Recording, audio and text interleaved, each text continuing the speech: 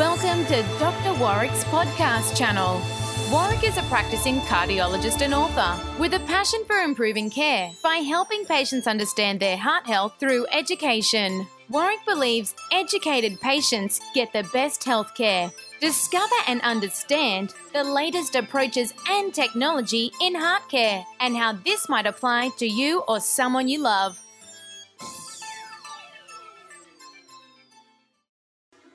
Hi, my name is Dr. Warwick Bishop and I'd like to welcome you to my podcast station. Today I'd like to share with you some of the interesting information that came through from the European Society of Cardiology meeting just recently in Paris. One of the most exciting trials, and one that's going to change not only the way we think about heart failure but also the way we manage heart failure, is a trial called DAPA-HF. Now, of course, you don't need to remember the name of the trial, nor do you need to even remember the name of the agent being investigated, which was dapagliflozin.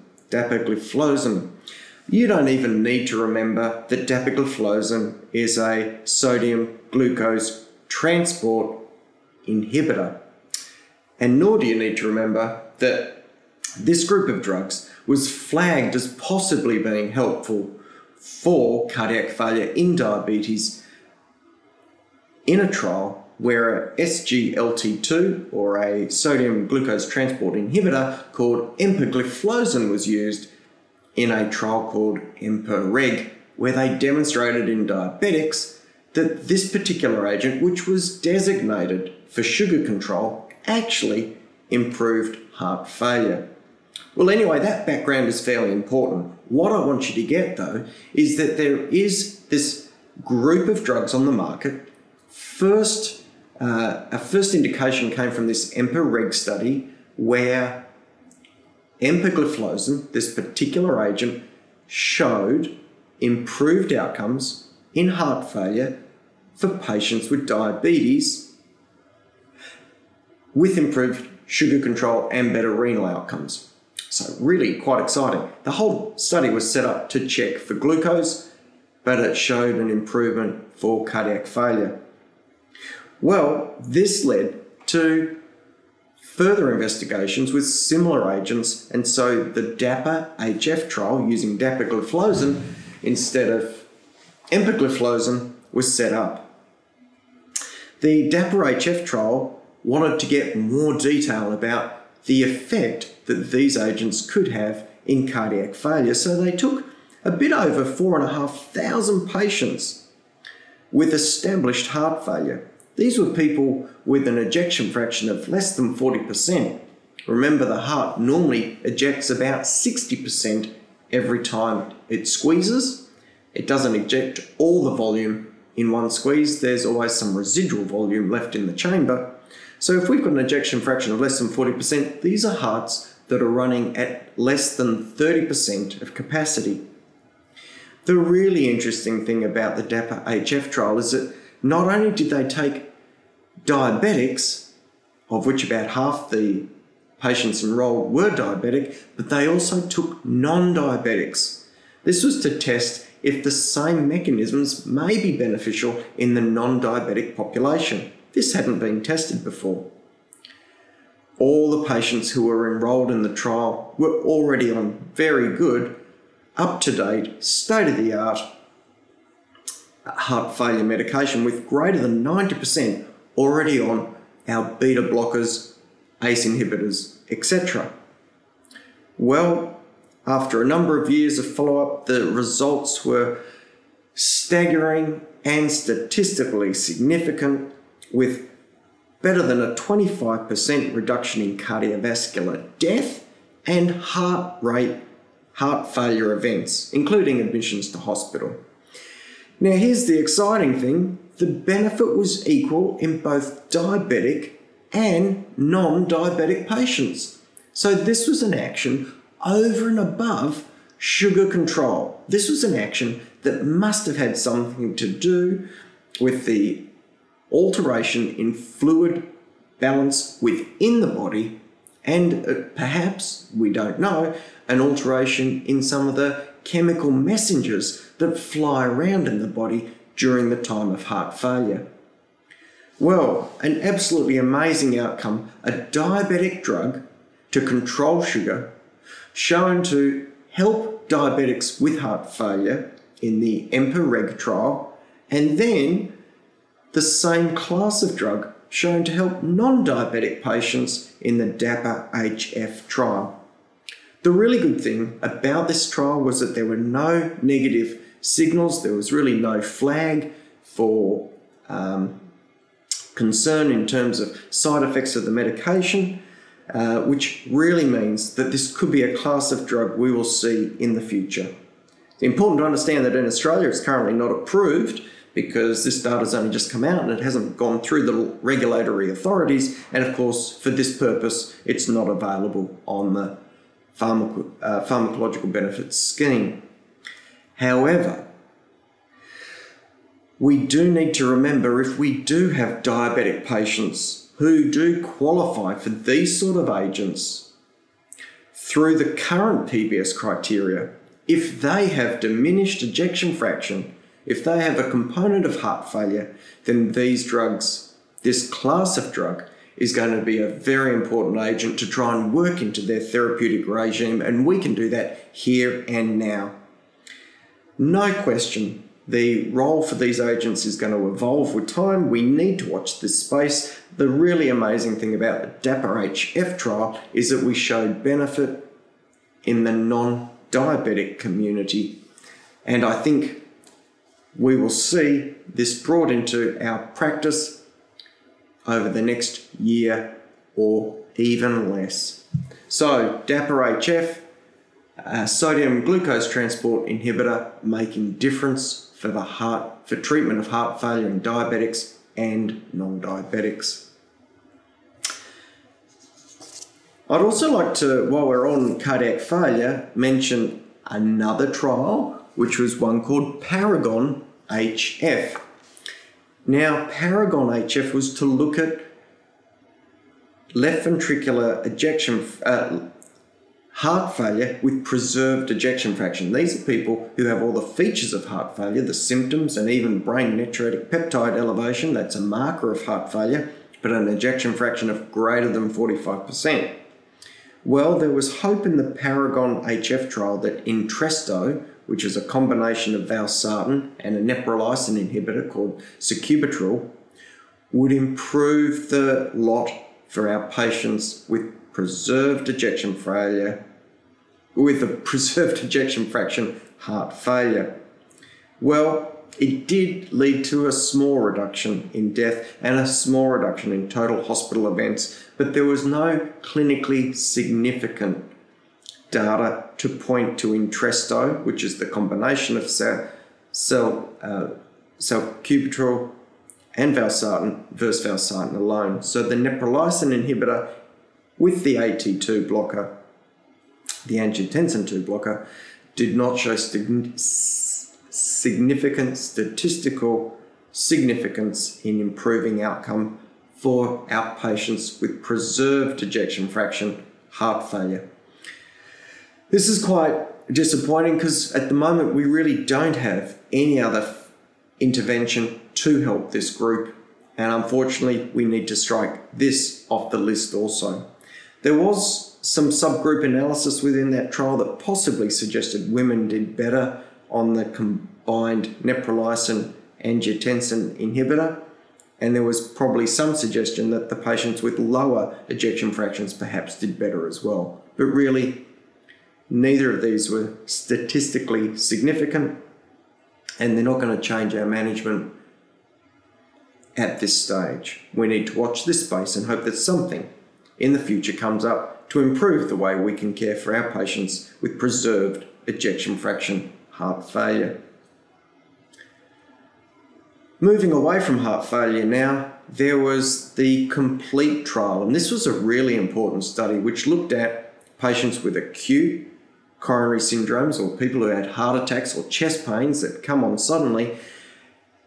And when they went to the cath lab to have that culprit lesion fixed up, the COMPLETE trial asked the question, If there are other arteries there, which are of a moderate size with a moderate stenosis greater than 70%, or a demonstrated reduction of flow over the narrowing demonstrated by intravascular measurement, should those other narrowings be fixed at the time that the culprit lesion is fixed? So the culprit lesion, without question, has to be fixed up if you've presented with an acute episode. But historically, we've only fixed the culprit lesion and then put people on maximal medical therapy. So this trial, instead of using maximal medical therapy in everyone, randomized people to maximal medical therapy or stenting of other non-culprit lesions that looked like they could be significant.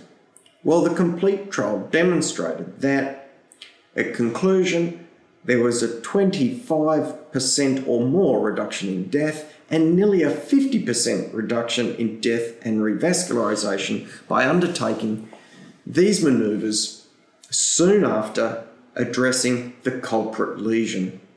What this is telling us is that if there is substantial narrowing within the coronary tree at the time of an evaluation, that those arteries are likely, or those lesions are likely to progress with time, and addressing them at the time or soon after is going to lead to improved benefits and outcomes in the future.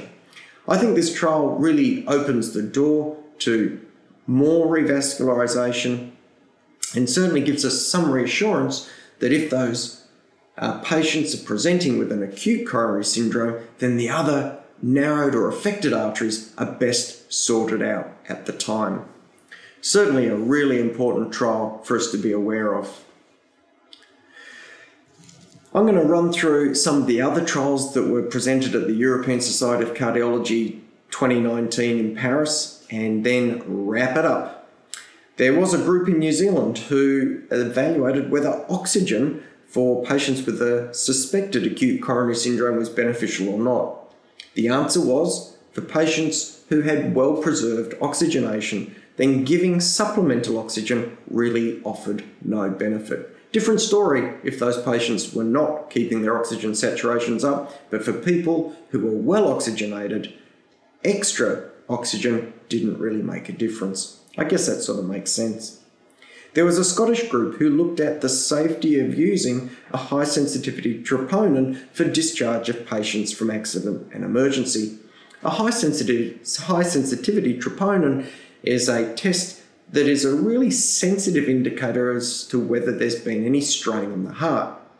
So in patients where there was no elevation of this particular test or no change in this particular test, and they looked at about 20,000 people over the study time frame, the Scottish group suggested that there was good safety and a good signal to let these people go home if that blood test didn't show any flag of concern.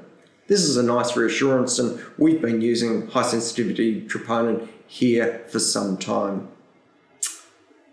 There was a trial called the THEMIS trial where they looked at aspirin versus aspirin and ticagrelor, which is another antiplatelet agent, in patients with known coronary artery disease to try and ascertain if we should run people on dual antiplatelet therapy for longer or not. Turns out, as you might expect, you can reduce risk of recurrent events if you run people on more blood thinners, but you increase the risk of bleeding. This meant that the group who'd had previous stenting, the patients with the highest risks had the less cardiovascular events, and those less cardiovascular events outweighed the risk of bleeding. For those people or patients not at the same increased risk, then the risk of bleeding really matched the rate of reduction of further coronary events. Again, it's another situation where we're reassured that risk and benefit gets matched up in the individual patient. What was also flagged at the European Society of Cardiology was the new European lipid guidelines, where they've adjusted down their target therapy, and we're going to use, millimoles per litre, that's for patients that we've used, current guidelines and Australian guidelines are that for people at very high risk, people who've had a heart attack, stent, stroke or bypass in the past, we want to get their LDL cholesterol down to 1.8 millimoles per litre, which is 70 milligrams per decilitre or less. The Europeans have now down-regulated that to 1.4 millimoles per litre or less, and this is somewhere around 50 milligrams per decilitre, so a downward reduction of that target. And this is in keeping with some of the recent trials using PCSK9 inhibitors, the Odyssey and Fourier trials.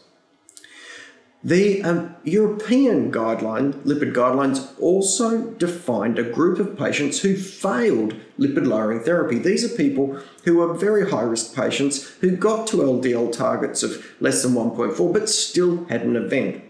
The recommendation in those patients is that they get their LDL cholesterol down really, really low, and their recommendation is a lipid lowering to 1 millimole per litre or less, and this is somewhere around 40 milligrams per decilitre. This is really low and really pushes the boundaries of current lipid management, which is really achievable only through our new ability to inhibit the PCSK9 receptor.